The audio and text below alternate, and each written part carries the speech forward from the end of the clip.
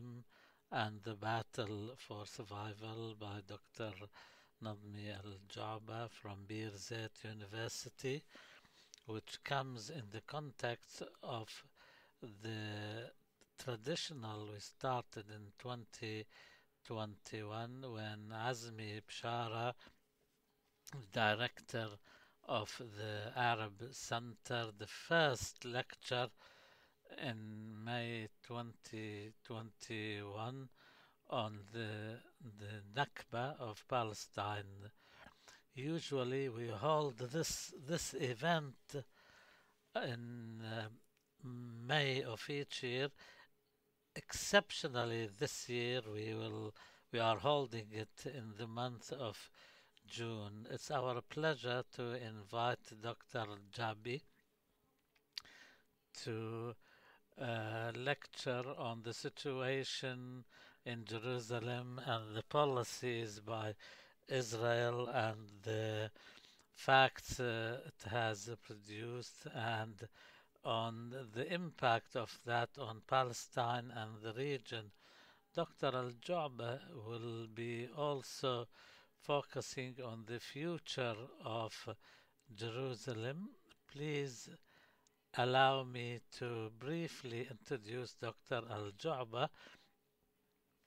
He is professor of history at Birzeit University and director of the Palestinian Studies Institute, who was formerly director of Ruach Center and contributed to the cultural life in Palestine. He has many publications on Jerusalem and Hebron and is considered an expert.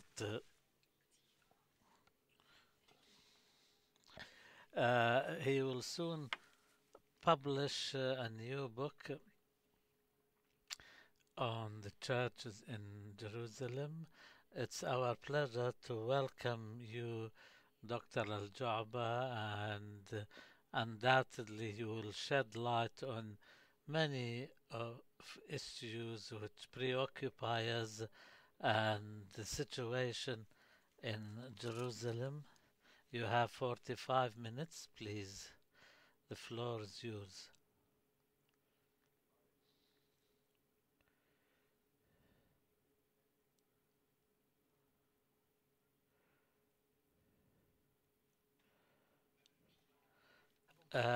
As a professor, the most pleasurable thing to me is one of my students introducing me, Dr. Ayat, and my deepest gratitude to Dr. Azmi and Dr. Khalid Farraj for their kind invitation. I don't know when you want to lecture on Jerusalem, we should do so or not, for Jerusalem is present in our daily life. It imposes itself, or it has been at least for the last 2 decades, and in an increasing manner. I don't know if I can explain or interpret the events that take place in Jerusalem. I'll try this evening to go through some of these aspects, maybe through the lecture and the subsequent discussion we can manage to understand in some sort of way what's been happening in Jerusalem and the agitation and the dynamics which will be impacting not only the future of the city itself but the entire region. This city, with its importance religiously and historically and political symbolism, will be accompanying us and will be imposing itself on our agendas. I want to deal with technology as best as I can. Some say the the case, or the issue of Jerusalem is over after Trump's recognition of it as a permanent capital of Israel, and the American embassy moved from Tel Aviv to Jerusalem, and how some Arab regimes, without naming any, have been sending signals that Jerusalem is not that important. It doesn't warrant exploding the whole region because of it. So, therefore, we should deal with reality as it is, and nobody can change this reality. This kind of vision has been some sort of a policy for many, and the Arab and non Arab support has been waning, and Jerusalem is almost forgotten. So, if one wants to take a second dose of things and look at the images which are repeated almost every other day in Jerusalem, and you hear the cries of people, which reminds us all that Jerusalem is still there, is still present, and this cry does not emanate from Jerusalem and its walls, but spreads to the rest of the region. This is one demonstration in support of Jerusalem in Beirut, and we had others in Amman and elsewhere. So, therefore, the case for Jerusalem and the cause of Jerusalem is a winner, not a loser, and people's sympathy with it continues. Before getting into any conclusions, I'll try and give some idea of the recent past. Although I prefer ancient history, but I do Jerusalem, the present and future is more important. Jerusalem, as you know, was divided in 1948 to two parts. Both parts were not equal.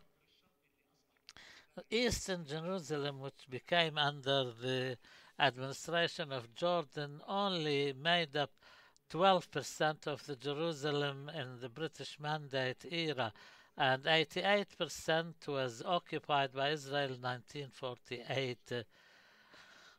What is symbolic is in the East Jerusalem, the old city of Jerusalem is situated with all the symbolism it has. In 1967, when Israel completed its occupation, and after a time the area was eastern Jerusalem was 6.5 kilometers. Now it's more than 60 kilometers. Now it borders Beit Lahem and Ramallah. So the area of the United Jerusalem, the eastern and western, is 105 square kilometers, including 72 is in eastern Jerusalem. So two-thirds of Jerusalem as the permanent capital of Israel happens to be in eastern Jerusalem. This so-called municipal borders, what were when they applied the Israeli law and therefore annexed to Israel, of course the land was annexed, but not the people who lived in the. So the people who used to live in 67 in East Jerusalem was about 70,000 living on 72 square miles. These people have been dealt with as if they came to Jerusalem as visitors or tourists and decided to stay there, and because of Israeli tolerance, they are allowed to reside in the city and given the right of residence. They are not Israeli citizens, but they are citizens of another state which is not identified. They used to write in IDs that the residents of Jerusalem are Arabs, but for nationality. But then they stopped doing that. Now our IDs have three X's instead of specifying that we are of Arab nationality. Other steps and measures I will talk about, but it's important to understand this map for its future implications. This explains what happened in 48 and how much of Jerusalem became under Jordanian control. Now all of this is under Israeli control. Right from the start, Israel, after occupying the eastern part of Jerusalem, relied on 2 points to impose its control over Jerusalem. First, the land, second, the population. The population were always considered as a problem and to the detriment of Israel is an increasing problem. All the ways and means Israel used to expel the population are I'm not here floating demography as a weapon, but 10-15% of the whites in South Africa managed to control the land for a long time. But what is worrying for Israel, the demographic factor is a very worrying aspect for Israeli life, really. Now, in the general context on the land of Palestine, when we talk about Palestine of the British Mandate from the sea to the river, maybe for the first time the number of Palestinians exceed the number of Israelis. Of course, the figures and statistics are under Israeli control, they can manipulate them, but we're almost certain that our number exceeds 50%, and this is very worrisome for the Israelis. We should not consider this factor of demography as something which just happens and will disappear. And Israeli Jewish immigration to Israel is on the retreat, and what is called the exit or departures from Israel exceeded the number who come to immigrate to live and settle in Israel.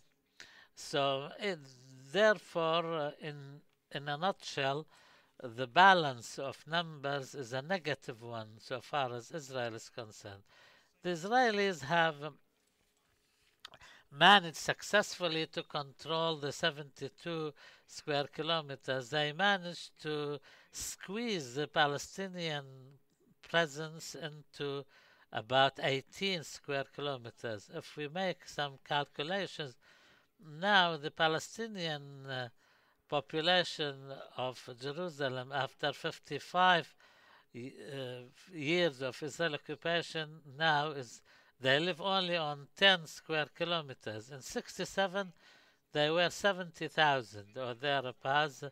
The vast majority of in the whole city and its immediate surrounding areas.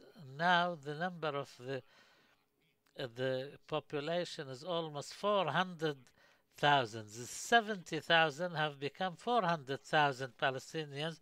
They make up more than 40% of the so-called unified Jerusalem. The latest figures show that they passed 39% in 21. Now, this year, we passed 40% because our annual rate of increase is 1%. And if you remember with us that this permanent capital of the State of Israel, with 40% of its populations are classified as enemies. I do not know any other capital in the world which considers 40% of the population of its capital as enemies and places them under constant monitoring. I think so far as controlling the land and the ground, they made huge successive. They managed to turn large swathes of land into settlements, and they brought around 250,000 settlers. 250,000 settlers were brought to occupy the settlements established in East Jerusalem. So 12% are Arabs and 35% Israeli settlers. The rest is either natural reserves and their land not available for Palestinians to build. So therefore, the battle for the control of land of Jerusalem is a battle we lost in favor of Israel. Israel managed through settlement, as you can tell from this map, that they managed to really to destroy the urban fabric, the social fabric in Jerusalem, and we see all the settlements surrounding Jerusalem, and some are either inside Palestinian uh, district or surrounding them. So therefore, we have different forms of settlement which is aimed at destroying the fabric of Palestinian life and social life. So therefore, what can this result in eventually? If we take now a compass and we look at this map in a direction of, say, for example, 5, 10 kilometers, and we draw a circle, we will find that despite all the settlement activities, we still find Palestinian people living there. Although the aim was to make the largest possible number of Palestinians leave Jerusalem and to replace them by Israeli settlers, they still failed. So this fact has not changed from the days of the British Mandate until now. And when I applied this method of the British Mandate and the current Jerusalem, despite all the settlement activity, we still have the presence.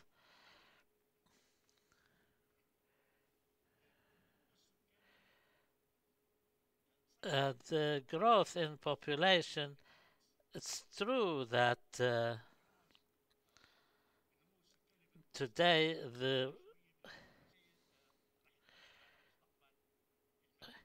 it's important to understand these aspects now. Uh, this is the apartheid wall between Abu Dis and Jerusalem. Abu Dis, practically speaking, is a district of uh, uh, it's only 2 kilometers away from the uh, Dome of the Rock Mosque. This can apply to Al Azariya and many other little villages surrounding Jerusalem. So, therefore, the this wall gives you an idea of the kind of siege under which the city is suffering now. Apart from this wall, there's been a large number of checkpoints that surround the city, so no way can move in or out of the city without passing through at least one checkpoint. Apart from these are permanent checkpoints.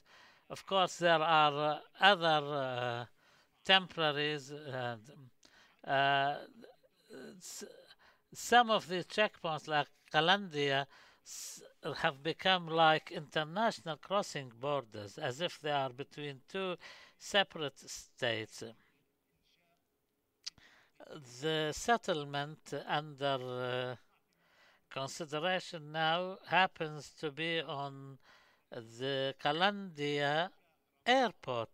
Now you know why the Israelis sort of extended their hand into this area so that they can get their hands on the Kalandia area in its entirety with the airport, and there is a Kufr Aqab district which is within the borders of Jerusalem, yet it has become like a jungle made up of high rises without room to expand. So therefore, if the building was there for Palestinian families, would have solved the problem for many thousands. Jerusalem, as a result of the Israeli policy, has turned Jerusalem in many of its parts into slums in the perfect sense from a sociological point of view. 80% almost of the 400,000 Palestinians who live in Jerusalem live under the poverty line. Th- this is according to official figures from the Israeli institute in charge of determining the poverty line. Although Jerusalem until the 1920s were a city for the middle classes, they were impoverished gradually and annexed them to the Israeli job market. And of course, the opportunities are there only for the low paid. Residents of East Jerusalem are cleaners by and large. They clean everything: roads, schools, construction work, etc. Everything. So, therefore, Jerusalem has many of its young men working for low wages, and this, of course, has led to a deterioration in the standard of living.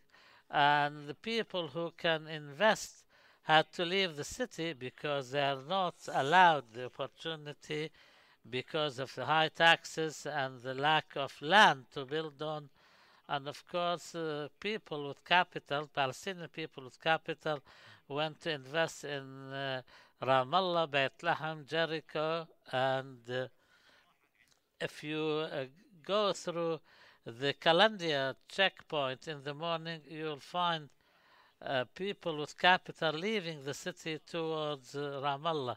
But if you go to the Damascus Gate checkpoint, you'll find people in their young, early 20s going to work for the Israeli building sites. For this reason, the economy of Jerusalem is reliant on some low degree of tourism, which is threatened by pandemics and other factors. From 1967 until now, the hotels in East Jerusalem have not increased in their size. Not even one extra room was built.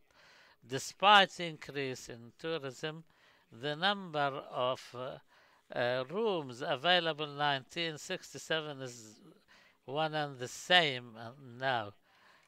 In Beit Lahem increased by 4,000%, in Ramallah 2,000%.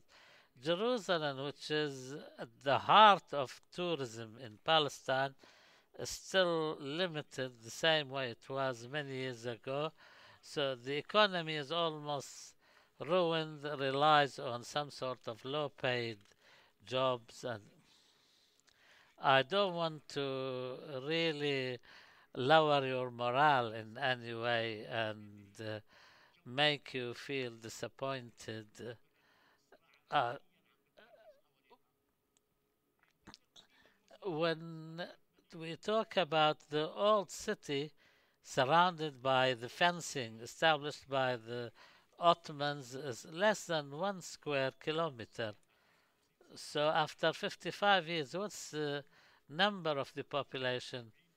Now in the old city, there is some 40,000 Palestinians living there, 40,000 in total, and 37,000 Palestinians and less than 3,000 settlers. So after 55 years of using all sorts of legal and illegal methods, despite all that, they did not manage to increase the settlers in the old city to more than 3,000. And if you want to compare that to the situation in 1948, it was less than 3,000. So practically have not increased from 1948 until now.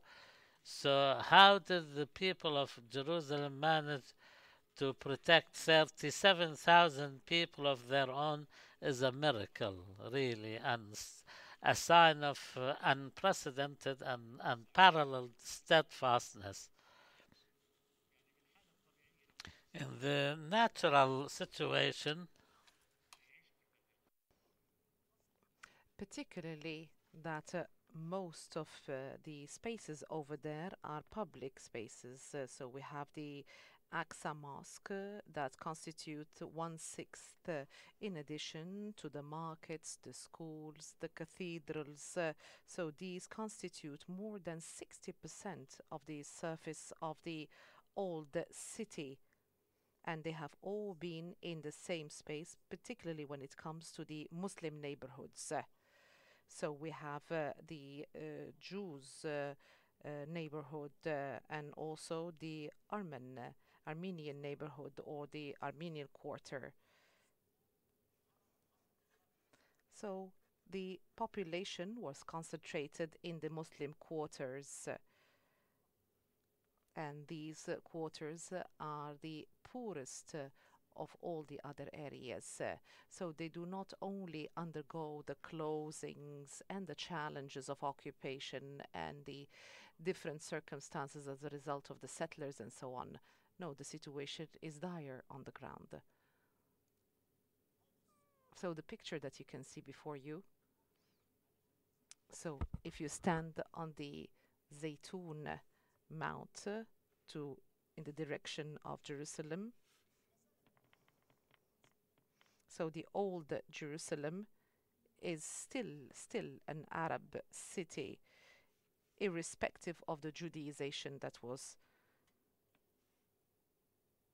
carried out, the Judaism process.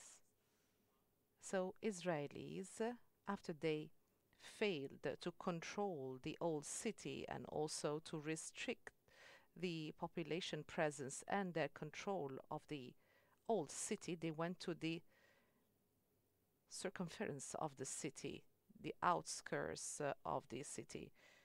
So the areas such as Tillet Silwan and so on. So Jerusalem existed in the Iron Age and also the Bronze Age. This was the city of David, and they were able to use technology, sound, and so on and so forth. So they created a history, so most of which is illusionary. So when you enter there, so they tried to revive so many personalities such as David, Suleiman, and so on. So if you enter the old city, this old city is no different than any other Arab city in the Orient, in the eastern part of the Arab world. So the smell, the goods, the people, the visitors, the activities. This is an Arab city par excellence. And if there are any failures carried out by the occupation, this manifests very clearly in the old city. So people anybody come into this area from Austria, from any place, they would realize that this is an Arab city. This doesn't mean that the old Jerusalem has not paid a very dear price for it to continue. So before the war started, they have used bulldozers in the different areas, including the Maghreb or Moroccan quarter. And within 48 hours, and this was the first time I saw a bulldozer that was trying to destroy this area. And I was living in a closer area, closer to the Maghrebi quarter or the Moroccan quarter.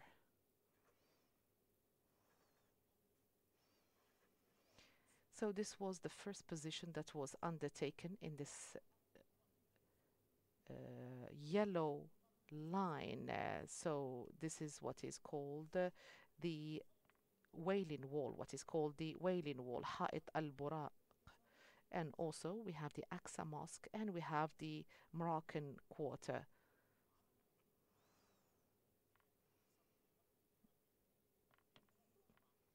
And the width is between 3 to 4 meters. This what was given to them by the Ottoman authorities.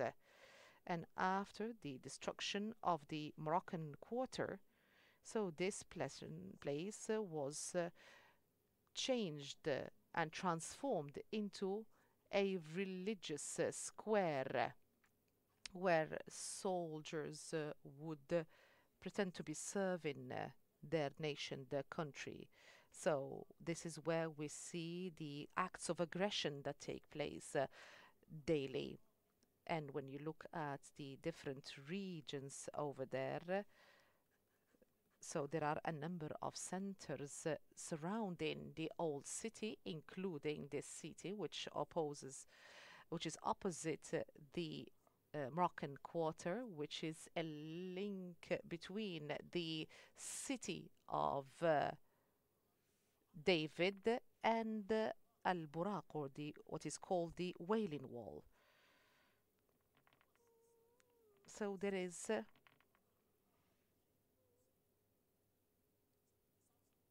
in the year 1969 they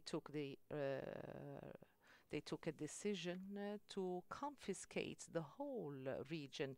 So there was a Jewish quarter that existed during the Mamluki time, and also we have this historical region. So 87 of the properties were Arab properties that were rented to Jews.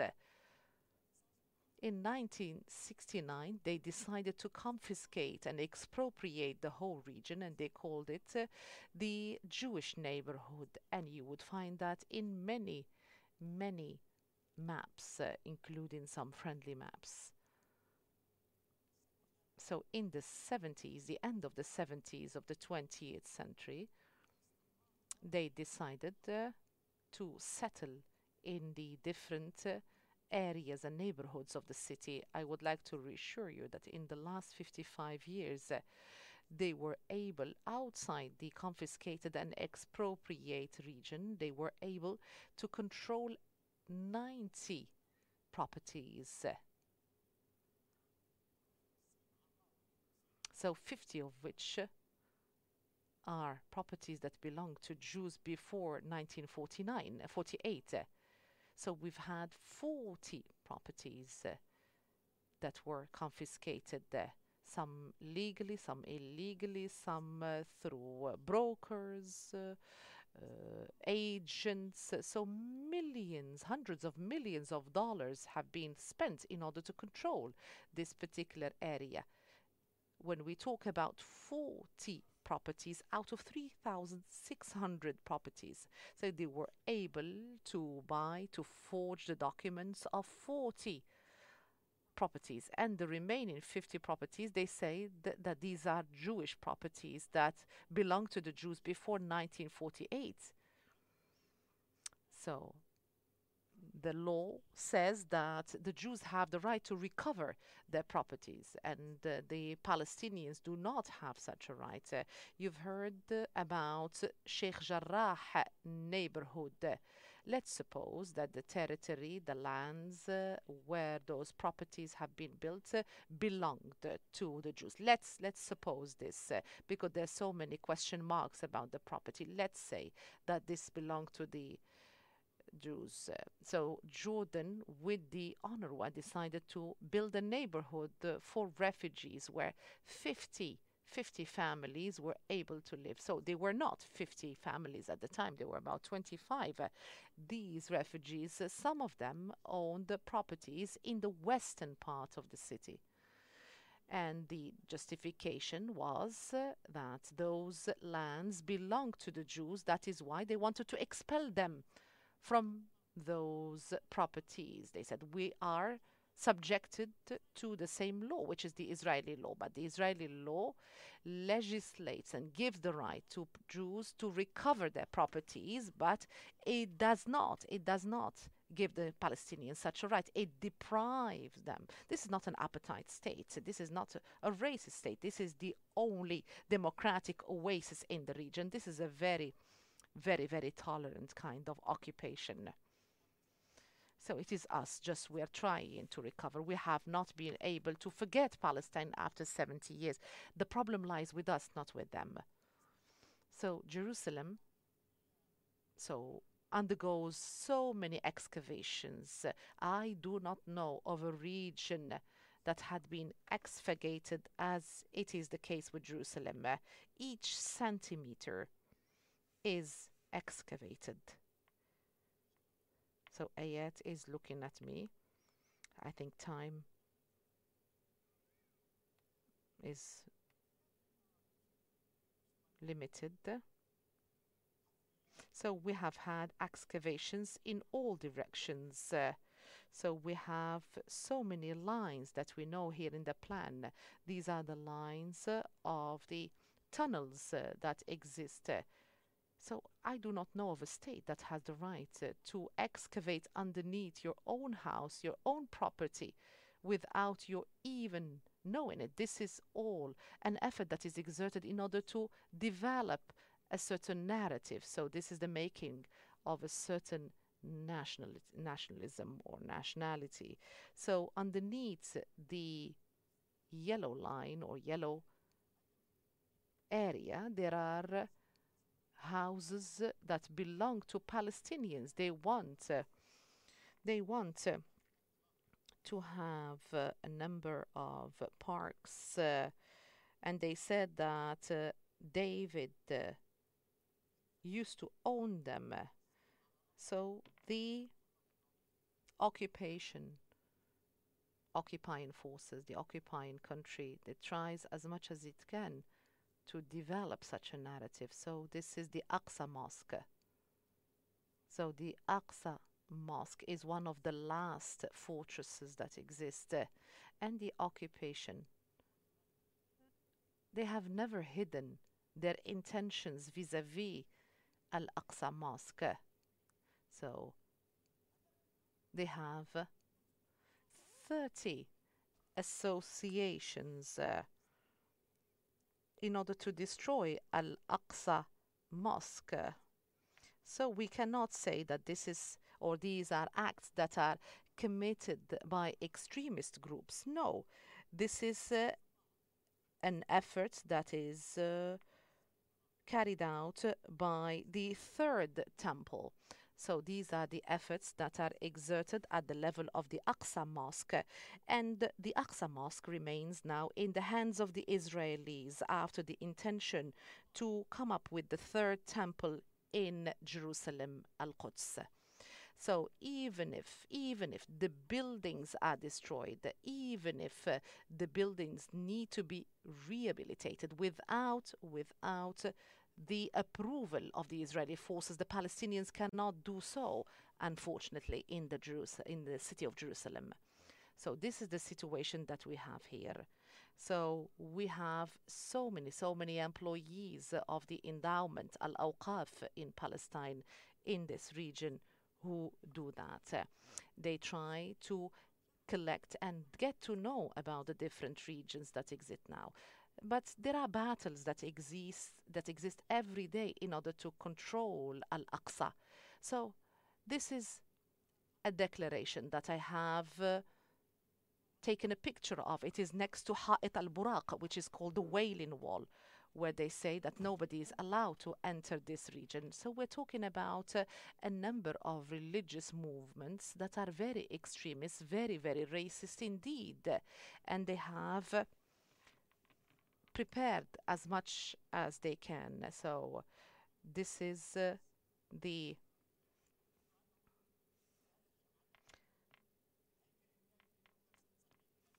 so this is the holder for candles, which is made of gold, and they have prepared the clothes of the priests that are going to be in that particular structure. So this is not something that would have a number of extremists only. So this is a war of narratives that we see here. So it is a war of narratives by the Israelis. It is a very populist kind of endeavor to develop such kind of narratives. So this is an area that had been developed during the Mamluki time, which is close to the Aqsa Mosque. So this is a lecture that was delivered about this particular region where representatives of the military establishment were all present. So we have the president of the or the of the municipality of Jerusalem was also present there. So our neighborhoods in Jerusalem, due to the fact that we have lost our territories, these have been transformed into slums where many, many people live in very dire circumstances. So this is the old city, the Jewish neighborhood, which is similar to fortress structures. This is a synagogue that was restructured, rebuilt. These are persons carrying maps of the third temple. So they're carrying the maps of the third temple.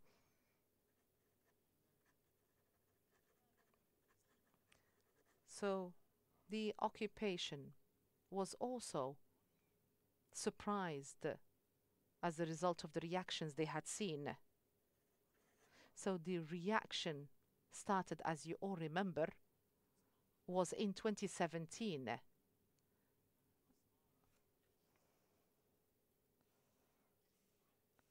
When they tried in the Lion's Gate to have the metal detecting machinery. And they were able to do that and have such equipment introduced in those areas. I went, so people were praying on the ground. People, even those who never, people who never even prayed, the Christians who never prayed, all of them moved to pray on the ground. Tens of thousands. I walked approximately 4 kilometers in between people to reach the closest area to the mosque. People were took to the street. So this is a kind of a dynamism that is not organized. Nobody has invited for such dynamism, for such nobody invited people to go and take to the street. And this is what we see now, what we try to understand here. All the Palestinian organizations and groups, with all due respect, irrespective of their names, did not play a role. And if they play a role, it is a marginal role. There is a kind of a self-awareness, a kind of an identity-based kind of awareness that pushes people. And this has made the occupation unable to target such effort, because this is a body with no head that is moving in a dynamic way. So they are very, very creative in the way they take initiatives. Those people, most of which are young people, many of them we thought had lost their national identity. Many of them dropped out of school. Many of them started working with the Israelis, and they did not have a very strong identity, and they joined the Israelis to work. But irrespective, and despite all that, they were able to take to the street. You remember in Ramadan when there were checkpoints established by the Israelis in order to stop Palestinians from Israel to come to pray in the Aqsa Mosque. So they closed the Jerusalem-Tel Aviv road. They did not allow them to go. People left their cars, their keys, and they went to pray. The occupation was asking them to remove their cars, and they were able to arrive and go to Jerusalem to pray. So, of course, there's so many things to be said. So, the latest manifestation that shows the level of challenge and that has made the occupation unable to deal with the situation. They were in an awkward situation. So, it was the funeral of Shirin Abu Aqla, where people were unified. So this was a manifestation of all the aspects that are known amongst Palestinians, simplicity. So it was a Christian lady that was assassinated in a premeditated way.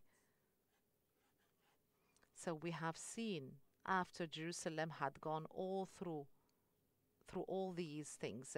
But what has happened in Jerusalem is the most important thing. What has happened in the French hospital. So this is a territory that belongs to Great France, had been stormed by the police, the Israeli police. And this had made the Palestinians stronger. So they wanted to carry her from Sheikh Jarrah into the old city, but they were not allowed to do so. They worried that this would remain or be transformed into a march. So we had tens of thousands of persons following. I think Faisal al-Husseini was the largest funeral, but this is the second largest. But this is not Faisal al-Husseini. This is a journalist. Hadn't there been impediments put by the occupation, the number of persons that would have taken to the street would have been much, much greater than what we had.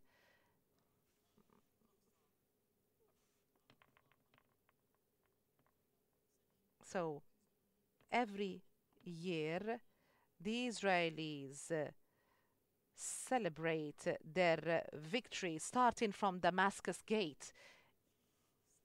So this year, the occupation stayed and planned for this march. They planned for it for 6 months. They got forces in order to protect this march. More, the number of forces even beyond those that had occupied the West Bank. So there was a cordon around Jerusalem where persons wouldn't be able to reach the old city. So it was cordoned away from the old city by 2 kilometers. People were not able to go to the roof top of their homes. So there were a number of surveillance airplanes. One whole country worked and planned for 6 months in order for those people to be able to prove its sovereignty on Jerusalem. But they know that their sovereignty is no longer as it used to be. So where is this all leading us?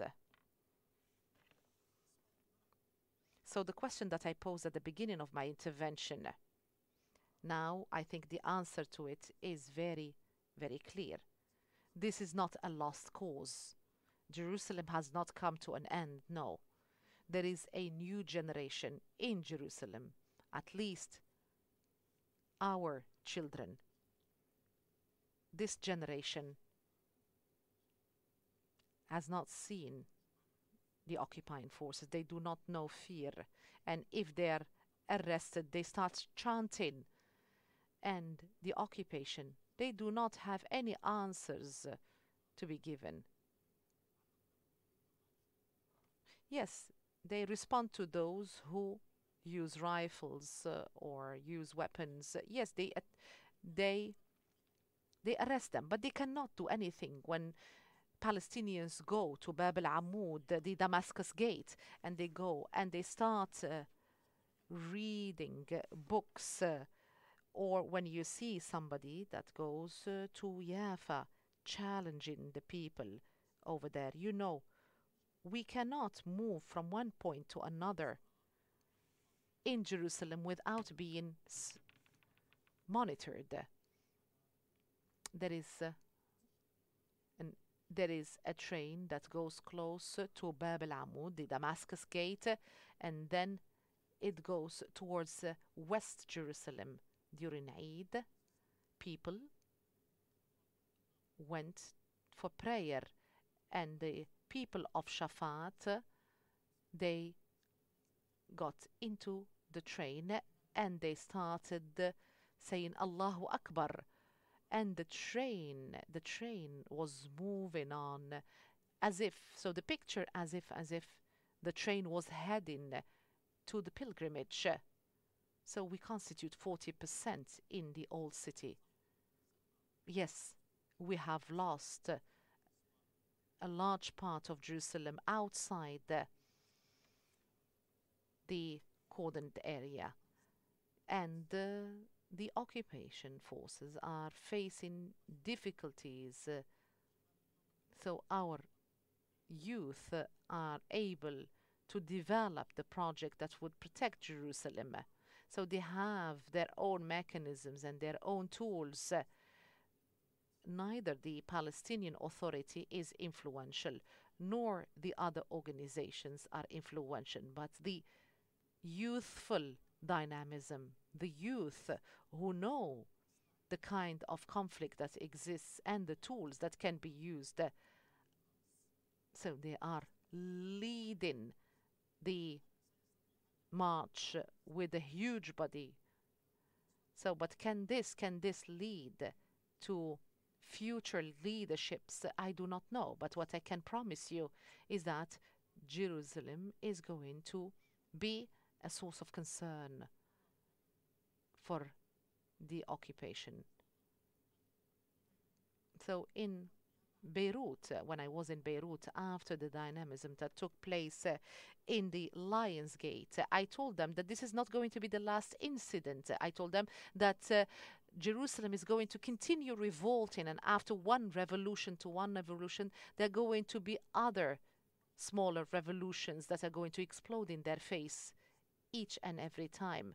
Jerusalem is going to embarrass the Israelis if we do not have a clear plan. We have to say that the Israelis do not have a clear plan.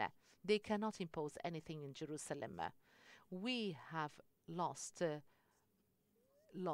lot, particularly when the territories and lands were expropriated, when we did not know the mechanisms and tools that had been used by the occupying forces. So at the time when we were only honoring armed strife,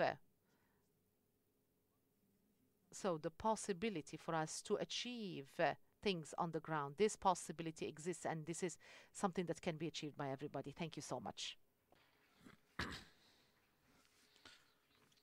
Thank you, Doctor, for this very important lecture on the reality of the situation in Jerusalem.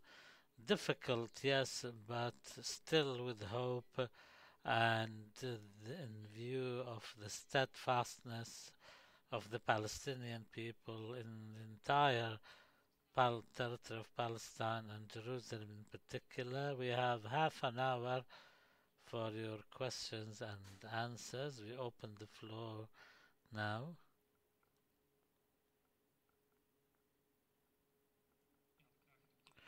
Thank you, Doctor. Very happy with your lecture.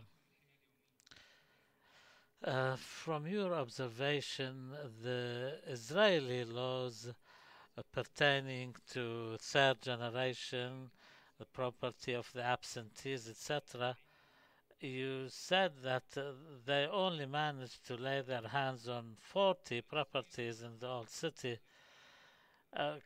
Are there any statistics on the impact of the Israeli laws on life in Jerusalem?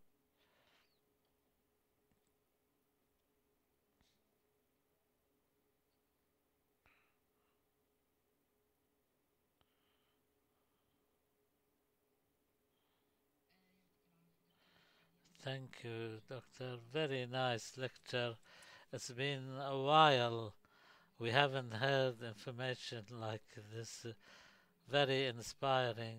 You closed by something important in Palestine, in Jerusalem, in Palestine in general, and Jerusalem in particular, about the question of organizing identity. We had a momentum in the past, but we did not manage to keep it. The flag march, we did not see much activity surrounding it. So far as the Palestinian factions are concerned, can they pollute Jerusalem? And how can we, as young people of Palestine, do something? For example, in in Gaza, and, I went to Jerusalem on my way, and I there we passed through the so-called Jewish headquarters in Jerusalem, and because I wear the hijab, there were settlers there, but they still ran away when I approached them.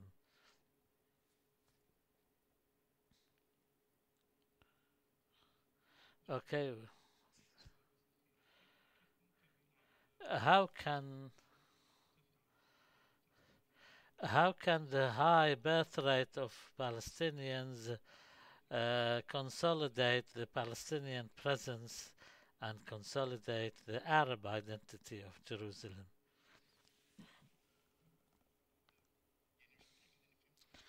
I'm not sure I understood all the questions. I'll pretend I have.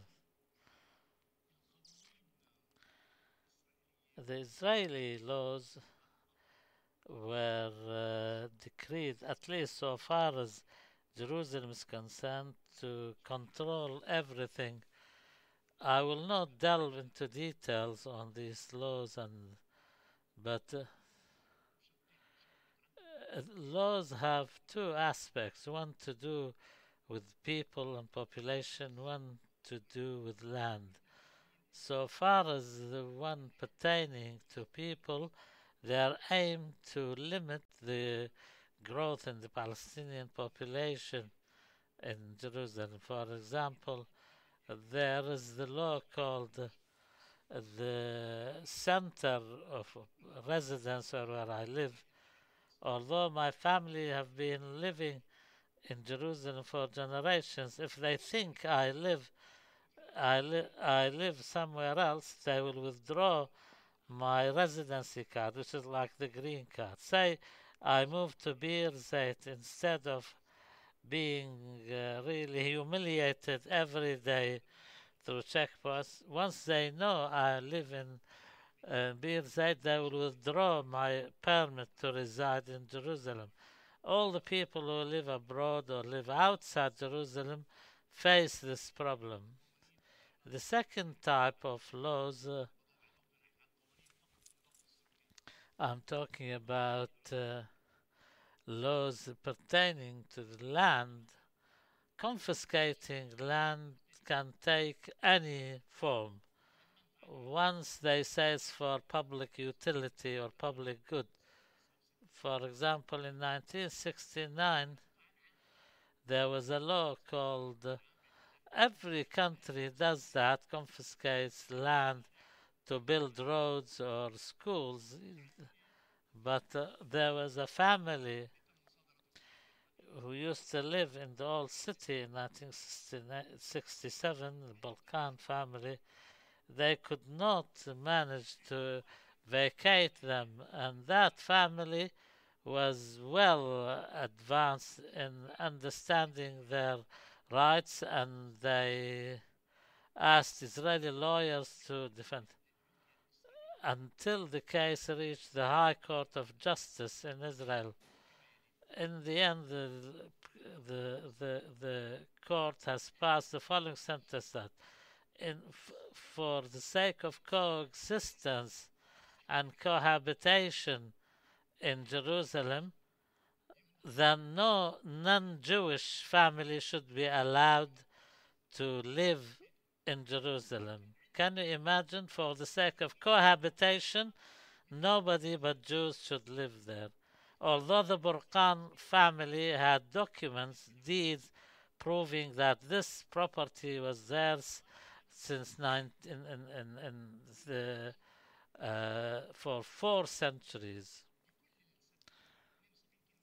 I told you in the entire 72 square kilometers there were 70,000 people. If the war was to happen in July, maybe the population of Jerusalem would have been 200 and 250 because a large number of them used to work in Jordan and in the Gulf. And in July they returned for their vacations. But because the war happened in June, then the late Faisal Husseini, his father owned the house in the Sheikh Jarrah district. Because in 1967 he could not prove that he was not in Jerusalem because he was away, the house was confiscated. The house of Abdul Qadir al Husseini, a very well known Jerusalemite. So anybody who did not prove that he was not inside Jerusalem, his land was subject to confiscation. Even if he owned part of property, they would confiscate it. It's customary that most properties are owned by more than one person. So Israel wants to apply this law. If they can do that, they can manage to get their hands on half of our properties. As for the third generation law, that has nothing to do with property. That pertains entirely to the population. B- Before 1948, there were some 90 properties belonging to Jewish people scattered in Muslim districts, and some people have rented have have rented these properties either from the Jewish people or from the guardians of the Jordanian properties. In order to confiscate these properties, the the they they passed the third generation law, which says until third generation only legal protection can be provided. And in most properties now, the third generation is the current generation, so this means that this is a preparation for the future. They want to confiscate the remaining properties. Any any problem they have, they pass a law to solve it. So the entire judiciary system in Israel is there to serve the occupation. I don't know what one can do for Jerusalem. The institutes in Jerusalem are in dire situation. The ones who used to get support from the European Union, some refused to sign the declaration by the European Union against terrorism, which included names of well known Palestinian nationalist figures, so they could not do that. So all these cultural, health, and other organizations are suffering now, especially that what they used to get from the Palestinian Authority is not there. The Palestinian Authority now owes hundreds of millions of dollars to hospitals in Jerusalem. So instead of getting help from the PA owes them money. So I don't know. Maybe finding ways of maybe it's not necessary to support like an entire state should help another state. Maybe a school here in Qatar can announce itself as a twin school of a school in Jerusalem or something, and that way they can help. Yes, it's true that the flag march did not have much reaction, but remember they had 6 months of planning. They had more than 8,000 soldiers or something, or policemen. They surrounded the old city. They allowed nobody to. They sneaked in and out like thieves, like bats at night. Really, it was not a victory march.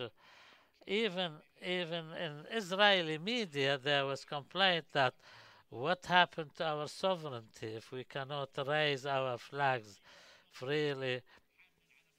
And even with that, the Palestinians managed to fly a drone which waved the Palestinian flag. The last question I did not understand. Yes, about the demography. I focused on this side, although I did not use it as a weapon. But so far as the occupation is concerned, this is a central issue. This is a source of concern.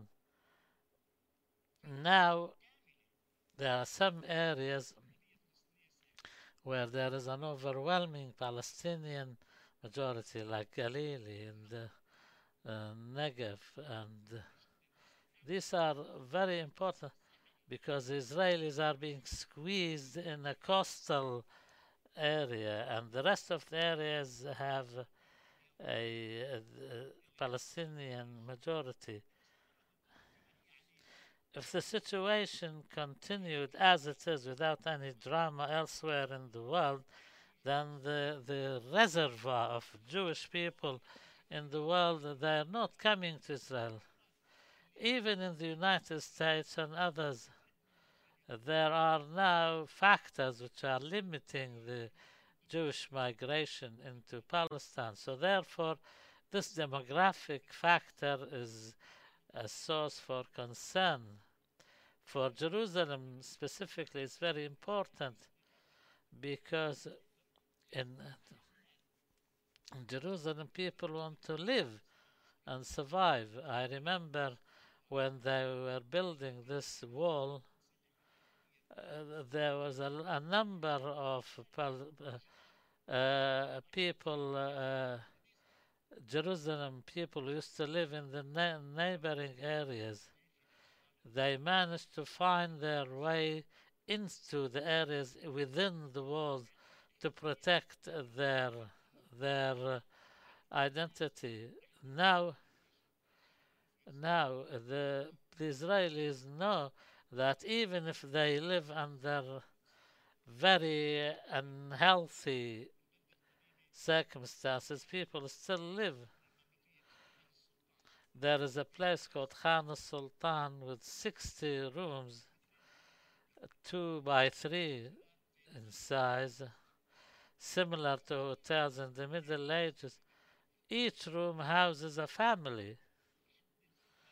So the bare minimum of appropriate living conditions is not available. Despite that, they accept that and they are not prepared to. Some own their houses with gardens, but they accept to live in this dire situation to protect their identity. I said there are things I cannot explain. There are many phenomena that you cannot. What is this kind of chemistry which ties people to the city? I don't know. There is something there. I don't know how to explain it. But of course, the demographic growth is very costly for us. Accommodation is another story if we want to talk about it. Now, to have some residents in like an apartment in a building one square meter is like $600,000. In Ramallah, a 180 square meter apartment is 200,000. The cost of land is high, the taxes are high, the cost of building is high. The You pay something like $80,000 just to get a planning permission to build an apartment. Where can people get that? It has to be cash. You want to buy a property, you have to have $600,000 in cash. Maybe if you get someone, a contractor who's more lenient, will accept 400,000 and the rest will be in installments on a period of 2 years or something. So people are finding solutions which are turning some districts into slums. In Jerusalem, according to Israeli statistics, more than 20,000 units have been built without planning permission. Can you imagine if each unit houses 5 people on average? This means there is 100,000 people living in houses which are not they not have planning permission. This means they live under a constant threat of Israeli bulldozers coming any minute and leveling these houses to the ground. Nine, so 100,000 people live in constant worry, despite that their last observation. Okay, I have a friend who was the director of an important establishment. He is from a wealthy family. He decided to help his son get married, and the son gets something like $2,500 a month, which is a respectable salary. He wanted to rent him an apartment. He couldn't find any property for rent for less than $1,500. So if he spends that amount on rent, so my friend decided to divide his own to divide his own property into two and give half of it to his son to live. I don't know for how long we can survive. The latest solution we found, which is problematic to say the least, I'll just share it with you. Some people started renting or buying in Jewish settlements. Next to my house, there is a settlement called Navi Yaakov, only yards away from my house. If I'm not mistaken, the number of Palestinians living there, either through buying or renting, is almost 1,000 people. This reminds me of Carmiel and Nasra and other similar places. This means this means the people of Palestine are becoming part of the Palestine of 1948. Of course, I didn't mention their role in our struggle. They're there in large numbers, they're organized, they take part with us, they help our economy. In the Aqsa Mosque, in every battle they're there. D- Despite the fact that a large number of them live permanently in Jerusalem, although they are not registered as Jerusalem residents through things to do with elections and the electoral register and that. If we include them, I think our population would increase by at least 10,000 people, in my estimation. Now they are part of the social life of the city. I'll take a second round of questions. There is a question on the role of Arab role and the Jordanian role on Palestine, on Jerusalem. Another question: you said there is 30 Israeli organizations trying to build the temple. What is stopping them? And there is another question about the culture of the city of Jerusalem. Can you please shed some light on that? We have 10 minutes. The role of Jordan, first of all, I have to be fair in this. Al Aqsa Mosque is under the Jordanian administration since 1967, the Jordanian religious endowments, and they managed well to administer the buildings, the structure, the physical building. Structurally, they are in a better condition than the last 5 centuries. They renovated all the buildings, and we thank Jordan for that. Also, there was a Palestinian agreement for Syrian Jordan. So Jordan would manage the holy places in the in these circumstances, because if Jordan withdraws from the management of these holy places, so there's going to be a vacuum, and Israel would not allow neither the Palestinians nor any other kind of entity to manage these holy places. So the preservation of Jordan is part of the preservation of our rights. So in recent time, the Hashemite trusteeship has been expanded to include a number of cathedrals and churches, and some churches see in the trusteeship of Jordan a protection to them. But when it comes to the political perspective, I think that there was no consensus between the Palestinian Authority and the Jordanian authorities, as it is the case now. It has never been as it is the case now. So when it comes to the plans to destroy the temple, so there are a number of factors. So you remember during the Crusades, so they have not destroyed the Qubbat al-Sakhra and the Aqsa Mosque. They had transformed them into churches.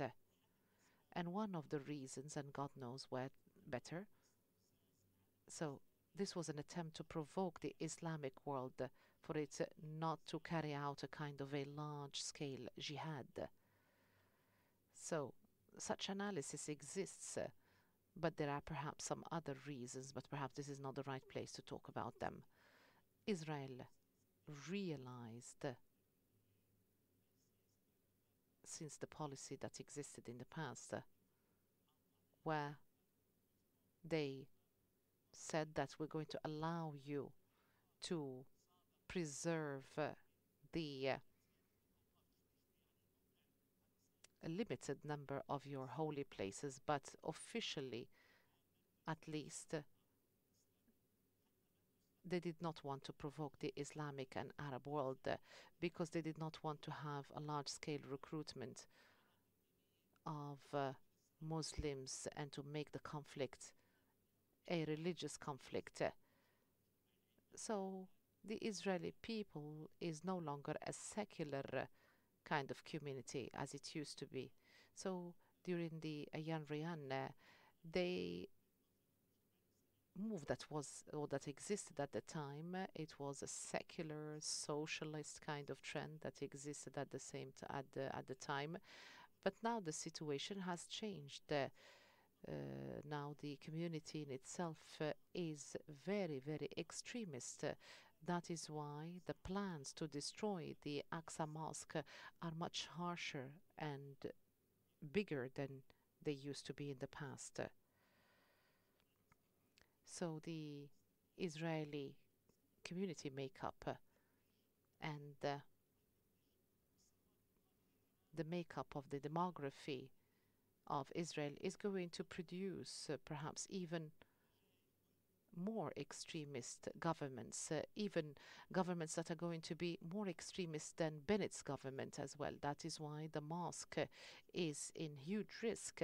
And we have seen how they try to storm the Aqsa Mosque in an organized way. If we observe and see those who try to storm the Aqsa Mosque, we have to say that half of them are paid to do so. We do see the faces repeatedly appear in the Aqsa Mosque, and the Israeli government insists on the continuation of such kind of activities, particularly that these squares of Al-Aqsa are considered public parks. The Awqaf, the endowment, does not own the squares, the open squares that constitute in excess of 80% of the Aqsa Mosque. These are public parks and not a mosque. So that is why the risks have increased. And in my view, we're going to see much deeper challenges when it comes to the Aqsa Mosque. And I said that this is one of the last fortresses that we are witnessing today.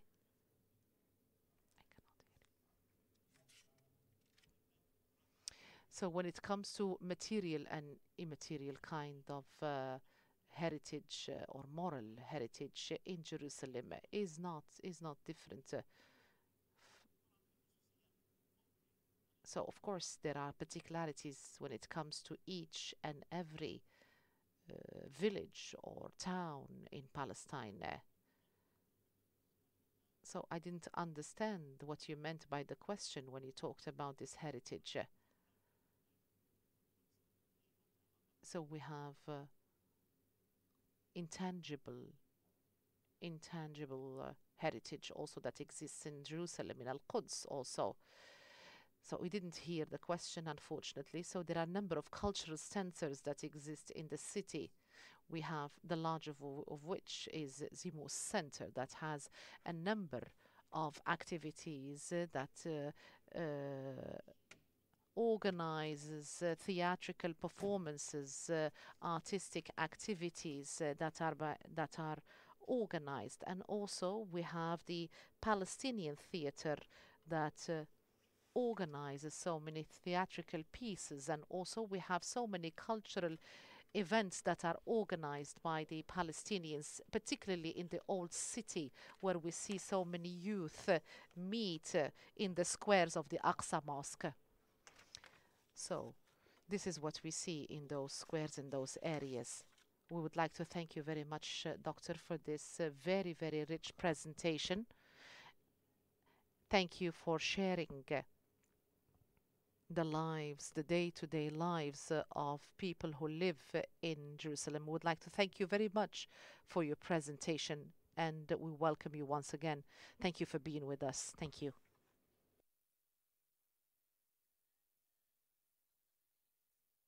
We're going to move to the second part of our meeting today, which is the launch of our website, which is Jerusalem Story, which is the first website that recounts the story of Jerusalem through text, through graphs, through videos, and also through pictures that concentrate on the story of Jerusalem and also the social fabric in Jerusalem. So this is an effort that is exerted by the Arab Center for Research and Policy Studies, and would like to give the floor to Dr. Azmi Bshara to give us a presentation about this website.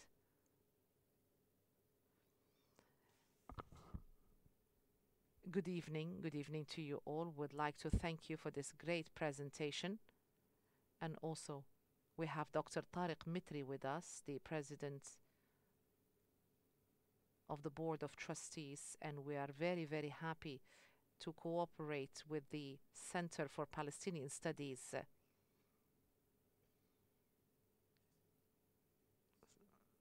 So, this is the annual Nakba lecture. We hope that it is not going to remain an annual kind of thing. We hope that after perhaps 2 years and the situation would be solved.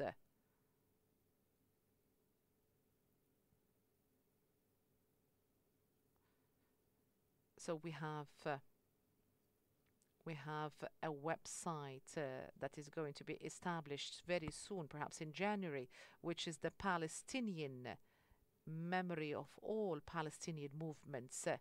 It's going to document the memory of the different Palestinian movements and newspapers. This is an unprecedented effort that is being going to be launched by the center.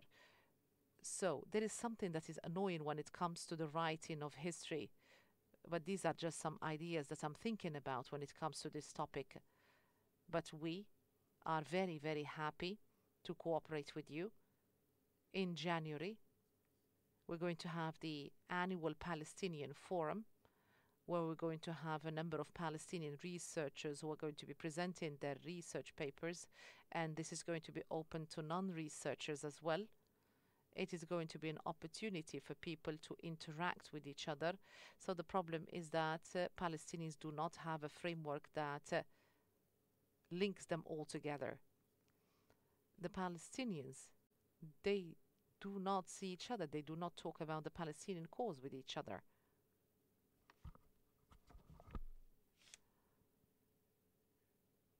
So there are so many Palestinian causes similar to the Kurdish cause. We have Jerusalem, the diaspora. Also, we have the so many areas, Gaza, and this is a strategic point. So we cannot talk about a Palestinian cause if we have so many sub-causes such as Gaza and so on and so forth. So that is why we try to find a framework that would gather all these causes. So I would like to remind you that every year in January we're going to have this contribution. We as a research center, we try to strike a balance between scientific research.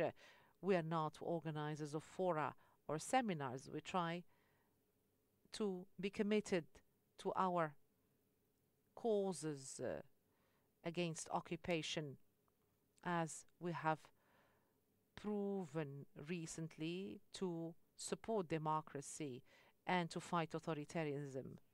That is why I'm very, very happy that today we're going to be launching one of our very important projects. This is a project that we've been working on for 2.5 years, and you're going to see the outcomes before you. We've been silently, steadily working on this project, and you're going to see the projects before you, which is the Jerusalem story, which is an idea that started in 2018. We had always been thinking about this. Nadim also played a role in this, the development of this idea. We've been thinking for quite some time about Jerusalem. So we have the Islamic conference. Also, we have the Jerusalem Committee. But there is no such thing as a website that would explain what Jerusalem is. If you write Jerusalem on Google, so the first 10 pages or websites that you would receive or get are Jewish and Zionist websites. So this is a website about Jerusalem, because we do not want only to have the Zionist narrative. So we need to know the story of the communities. So this does not date back only to 1967. We would like also to recount the story of Western Jerusalem also. So that is why the slogan, the title is The Story of Jerusalem retold, recounted, re-narrated. So that is why we talk about the Nakba and the different documents, the different maps, the different pieces of information, the different statistics, and even personal stories about people. Thousands of materials that are going to be published in English. And we've been working on it with a high level of professionalism when it comes to this project. And there's something that would be dedicated to common people and then to researchers who aim to know meticulous videos, statistics. There are thousands of materials that exist on this website. I'm very happy that we are launching this. This is only one of the projects undertaken by the Arab Center and the Palestinian Memory in January, the Syrian Memory in March. Also, it will be another electronic site, the Syrian Memory site, to help researchers to reproduce a virtual reproduction of the Syrian memory. This is one for Jerusalem. I'll leave it there, and now we go about to launch the site by pressing the button go. You have to wait a few seconds. Now you can surf, and I invite you to do that.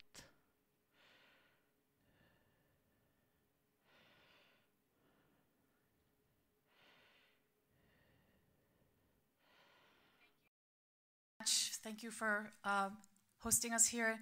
Thank you for supporting this project, believing in this project, and bringing us to this moment of launching this very exciting website. So, Masa al Khair.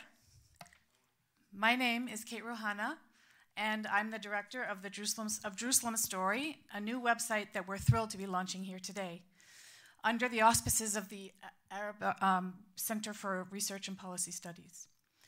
I'd like to just introduce you to this project and let you know that the Jerusalem Story aims to re-narrate a unique and historic city through a less-known lens, and that's that of the city's large and diverse indigenous Palestinian community. Our work on Jerusalem Story, as mentioned, began about 2.5 years ago. We started very small, and we gradually grew our team and designed and developed our site. Today, the team is still not large, but they are very dedicated and passionate about working to make these stories and realities known, and certainly we couldn't have done any of this without our team. Along the way, our understanding of the dystopian realities experienced by Palestinians of Jerusalem deepened, and we refined our plans and priorities. We grew to appreciate that the story is vast and extremely complex, and that there are many aspects of it that urgently demand study and rigorous exploration. What we launched today is just phase 1, and we want to acknowledge that there are many critical angles of the story that remain to be studied, and we hope we'll be able to do just that. So I'm honored to be here today to offer you a first glimpse of the Jerusalem Story website. Here you see our homepage and our logo and our tagline, "The City Retold." The logo symbolizes a multicultural community deeply rooted in its land, despite efforts to encircle and contain it, but it will not be contained. Moving along the main menu, the top section stands alone. Just give me 1 second here. Okay, this top section here is called the Big Picture, and it stands alone. It's worth emphasizing that ours is not a news website at all. It is a research-based deep dive into a labyrinthine situation, examining it from many angles. Because the story that we're trying to tell is exceedingly complex and multifaceted, we built this section called the Big Picture to try and distill it all into one highest level story. So we click on the Big Picture, and then you scroll down, and there's point by point, just the highest level story that we're trying to tell in this site. and it kind of pulls together everything from all the various aspects and topics. And I hope that you'll all explore this right after this, but this is the big picture section. So the next section of the menu is our themes and topics section. You can see here there are 3 themes currently. Of course, this is just a start. We plan to add more. Within each theme, you'll find topics. If you touch on the theme, the topics pop out. This particular topic has this particular theme of foundations has 3 topics. And if you click on one of these topics, you'll get to the topic landing page. So let's check the topic landing page for the West Side Story. Now, what do we mean by the West Side Story? This has been alluded to by both speakers before me, and here you can see part of the mission of this website is exemplified. So in the mainstream Israeli narrative about Palestinian Jerusalemites, they somehow just appeared on the scene in 1967 when Israel conquered and occupied the east side of the city. In this narrative, they were found in East Jerusalem at that time and granted a status of permanent resident, which is the status that countries usually give to foreigners who are coming to resettle in their country from abroad. This status, which is very inferior and precarious, and has become ever more so over time, is somehow presented as a reasonable one for hundreds of thousands of people to live with for over half a century. Telling this story in this way, and especially starting it in 1967, erases the Palestinian Jerusalemites out of history.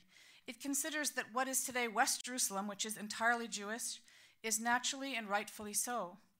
We've taken a deep dive into history in order to re-examine how Palestinian Jerusalemites came to be concentrated in East Jerusalem in the first place, and how West Jerusalem came to be exclusively Jewish in 1948 and to remain so today. This study resulted in our topic called the West Side Story, and here we reconstruct what really happened, which was that in 1948, over 70,000 Palestinians, full and rightful citizens of Palestine at that time, were either left temporarily for safety or were expelled from what became West Jerusalem, whereupon Israel passed a series of laws to prevent their ever returning and confiscated all their homes, lands, businesses, and properties. This was so effective that even today, in 2022, 55 years since the city was supposedly reunited, West Jerusalem remains 99% Jewish. When we restore history, we can suddenly see the present realities much more clearly. We can understand where the Palestinian Jerusalemite is standing and see the city through his eyes. We can appreciate, for example, that as he stands in East Jerusalem, marginalized and dehumanized and treated by the authorities and society as an inferior, unwanted other, he looks back over at West Jerusalem and sees his family's beloved home or business that is so close yet gone forever. And that is the situation of the lucky ones. They are still allowed to remain in their city. There are tens, if not hundreds of thousands of Palestinian Jerusalemites who are exiled and who can only yearn for their city from afar. So also, if we look at this history, we understand the past as prologue, and we see what happened in West Jerusalem can also be the imprint for what could happen in East Jerusalem. So it helps us understand the real story. And this is what we mean when we say the city retold. So I'll leave you to explore this city more on your own. Let's move on with the demo. Here on the landing page, you can see that our approach is to combine more research-based content with journalistic stories in the same topic. We believe that the research is the foundation for understanding the personal stories, but the stories make the research come alive. So we feature both side by side. We encourage you to read them in this integral way too. So this is what a topic landing page looks like. And just to point out that on every topic page there is something called the story in numbers, and this is where we have a little capsule of this topic presented, as a set of numbers. Okay, so now if we want to see one of these backgrounders, what does it look like? What does it read like? So we'll open this one. There's 4 parts to this West Side Story. There are 4 different backgrounders. I'm just opening part 3 randomly. And I'm just going to scroll through and let you see the type of features that we have in our backgrounders. We have very vivid, in this one they're historical photos because this is a historical piece, but we really wanted this to be a visual website that has a lot of telling stories in photos as well as in words. So here you can see that this backgrounder is very comprehensive, and it also is research-based, and it has a lot of historic photos in it as well, because they are part of the story and of the city retold. Some of these photos, some of them are known and some of them have been rediscovered. So we think it's a very powerful way to tell the story. I also wanted to note that everything is referenced, and the references are sort of hyperlinked, so you can click on it and it takes you to the reference and back for your convenience. If you want to return to the topic landing page from the backgrounder, you just go up to the top and very, very up. Sorry. And you click here, view more on the West Side Story. So you go back to the topic landing page. Now, as I mentioned before, we have combined different types of content in our topics. In addition to backgrounders, we have personal stories, photos, videos, and much more. Let's say you're interested in personal stories. So you see these little labels here that show you what kind of content it is. You just have to click personal story, and it'll take you to, hello? It'll take you to a page with all the personal stories across the website. I don't know why it's not responding now.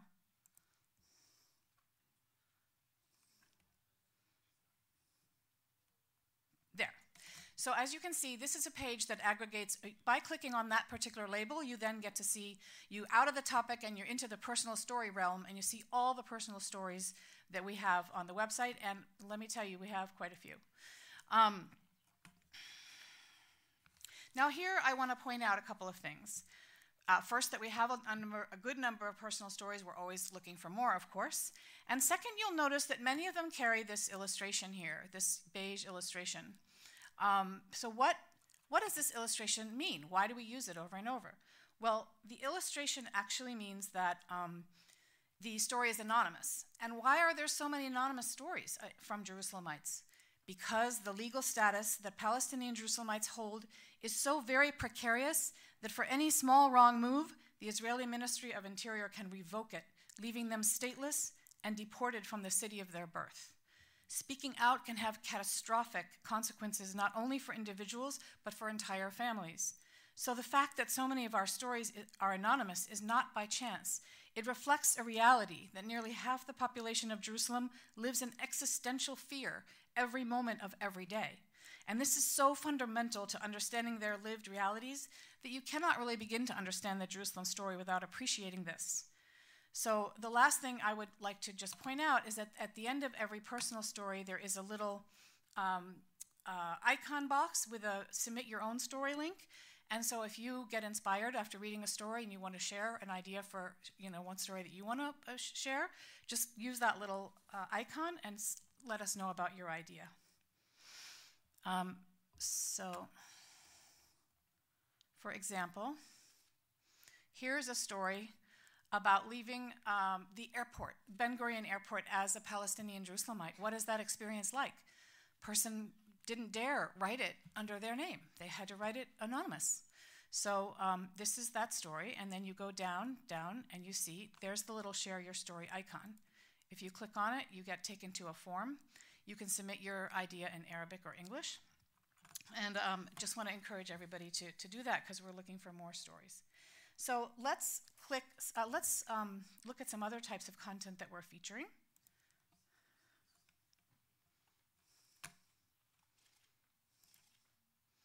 So this is we explored foundations a little bit. We have a theme called Access, Mobility, and Fragmentation. In this theme, we have two topics: the closure and access to Jerusalem and the separation wall, also called Al-Jidar and also called the apartheid wall. In this particular topic, we just called it the separation wall. So let's explore this one for a moment because I want to show you some other types of work that we've done. Now, here is the topic landing page for the separation wall. As you see, it again has the combination of the research backgrounders, the graphics, and so on. But this topic also has several case studies, interactive maps, and graphics. This is, let's try to see that we have done these maps. These maps are really one of our things that we've done that we think are really, really going to be very informative and useful. So this is a map of the separation wall. I want to just scroll down one second. You can click it to full screen here with this little icon. Then you can move it over. And there's a legend. If you click on the legend, you'll see that this is telling you what's in the map. Now, if you expand, you see that it gives you the names of the places on the ground. You can get a better view of this. And I want to point out that in this particular map, go back a little bit more. First of all, the Palestinian areas are green and the Jewish areas are blue. And you can see the interplay between the separation wall, which is the white line, and the municipal boundary, which is the black line.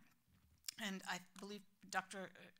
Joabi also showed a slide about how the airport is right here, that blue piece. And this is the separation wall that's shutting out Kufr Aqab, this neighborhood here. So this map is enormously enlightening. It shows us, first of all, that the route of the separation wall is very tortured. Second of all, that it has virtually no overlap with the official boundary of the city, i.e. that the construction of the wall completely changed the contours of the city. And third, it shows that the wall encircles and chokes Palestinian localities, removing them from their natural relationship with the city and paralyzing their ability to develop, while going out of its way to enfold Jewish localities into the city and connect them to it. So that's one of the things. I mean, there's so many things that when you can actually zoom in and out and see the interactivities, I think these maps are extremely, extremely powerful. And also, I want to point out that we have this feature in the legend that you can turn on and off. This is the plan, this is the separation wall. You can turn it on and off and see it with or without each of these layers as you like.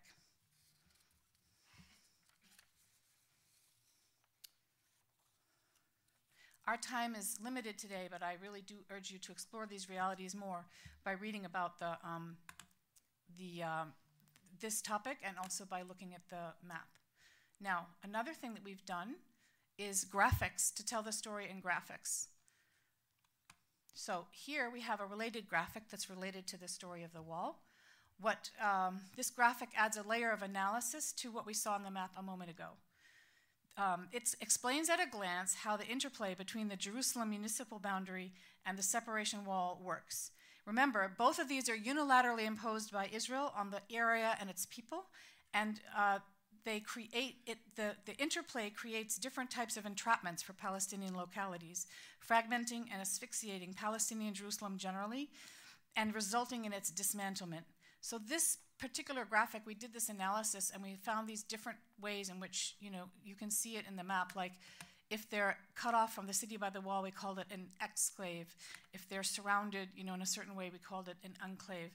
And what our analysis showed is that only 30.5% of Palestinian localities are actually untouched by this interplay between, they're within both the wall and the boundary, so one could consider them not to be entrapped, although they're entrapped inside the wall. But these are the areas inside the city. This 30% actually turns out to be the areas where the settler takeovers and forcible expulsions are focused, because these areas are taken care of by kind of choking them and boxing them off. So I think that the graphics tell the story in a very powerful way and unique way, and I encourage you to enjoy those graphics as well after we are completed here. Now let's move on and explore the other topics of the website, because topics is only one part of what we have. So we have these topics and themes, but underneath here we also have a blog. I'm going to go quicker now. So our blog is called Jerusalem Notebook, and on it we feature all manners of stories about the Palestinian community of Jerusalem. This could be anything from character profiles to interviews to historical sketches of landmarks or traditions that the community holds dear, or book reviews or vlogs and more. And we're hoping to open this space up to guest bloggers, so anybody who has suggestions there, love to hear that. After the blog, we have a bios section. Now, the bios is specific to Jerusalem. We are profiling Palestinian Jerusalemites, past and present, famous and obscure, whose lives and stories have helped shape the larger Jerusalem story and the story of their community within it over time. And we find that through exploring these individual lives in some depth, we discover overlooked or forgotten aspects of the community's story. And as well, we find that themes commonly re-emerge. So we see themes from era to era, family to family, all kinds of things through doing these bios.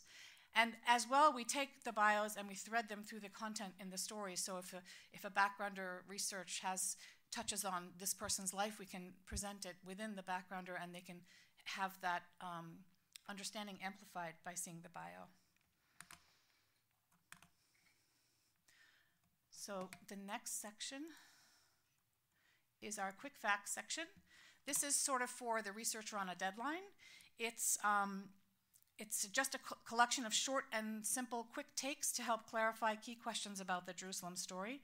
So if we see, let's say, when did Israel occupy East Jerusalem? The answer is there. And if there's a related topic on the website, it's clicked and you can go to it in that way. The next section is our lexicon. So this is to help the reader because terminology in the Jerusalem context can be complex and also controversial, and words and their meanings shape narratives.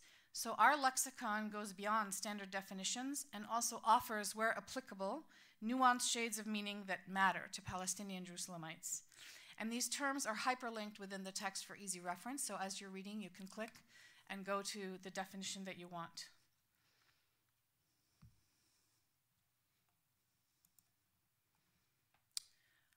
Now I'm going to show you a section that is not actually developed, but it's on the books for development. We built the infrastructure and design for it with a vision in mind. It's in the next phase of the website, but this is what it's going to be. It's called our Kutzipedia. And our Kutzipedia is meant to be like a library of reference and research resources that will amplify what's on the website. It won't duplicate or repeat, it'll be extra. And it'll be a special repository of knowledge and scholarship relevant to the story of Palestinians of Jerusalem, and we hope that it will inspire new scholarship on this topic and build energy. We also have room for collections, so we hope to have like collections of photos, collections of maps. I mean, this is a vision of a serious online future library for all of these types of materials. Last but not least, we have a directory of organizations on the ground. So we felt that it's very important to give Palestinian organizations which are struggling, as noted by Dr. Joabi. They're struggling from all different angles, and we wanted to create a directory of them, Palestinian organizations on the ground that work on Jerusalem. So here it is. We have pulled it all together, and you can search this directory by organization type, by area of work, and by location relative to the wall and the municipal boundary, because the research team felt that was important enough to include because it so affects daily life, whether you're in the wall, outside the wall, as we started to see in that map.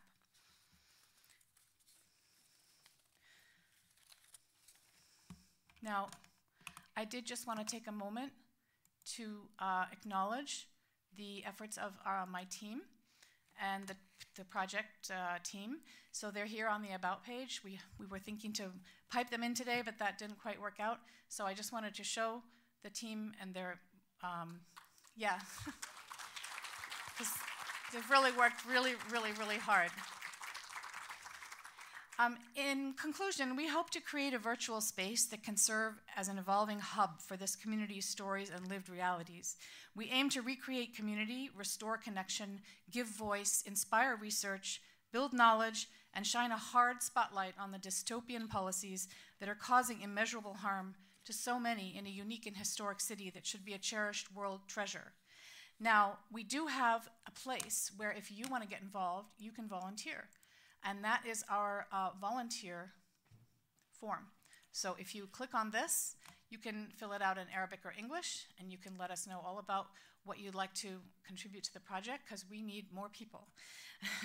And the other thing that I wanted to really ask you all, now you're here, the site's live, we have our social media up and running, we want to gain energy and momentum, so please follow us and share and we have a QR code that is going to be on the screen, I believe, that you can hold your phone up. There it is. Hold your phone up, and you'll have everything you need to just get right on the bandwagon. And thank you so much. شكرا جزيلا. Thank you very much. Thank you to the team. We'd like to thank you for this project that is diverse, very diverse indeed, which is a reference for individuals and persons who are interested in this history. I would like to thank you very much. We have come to the end of this meeting here today, and I would like to reiterate my thanks on behalf of the Arab Center for Research and Policy Studies. I would like to thank Dr. Joaba, and I would like to thank you all, and looking forward to meeting you once again next year. Good night. Thank you.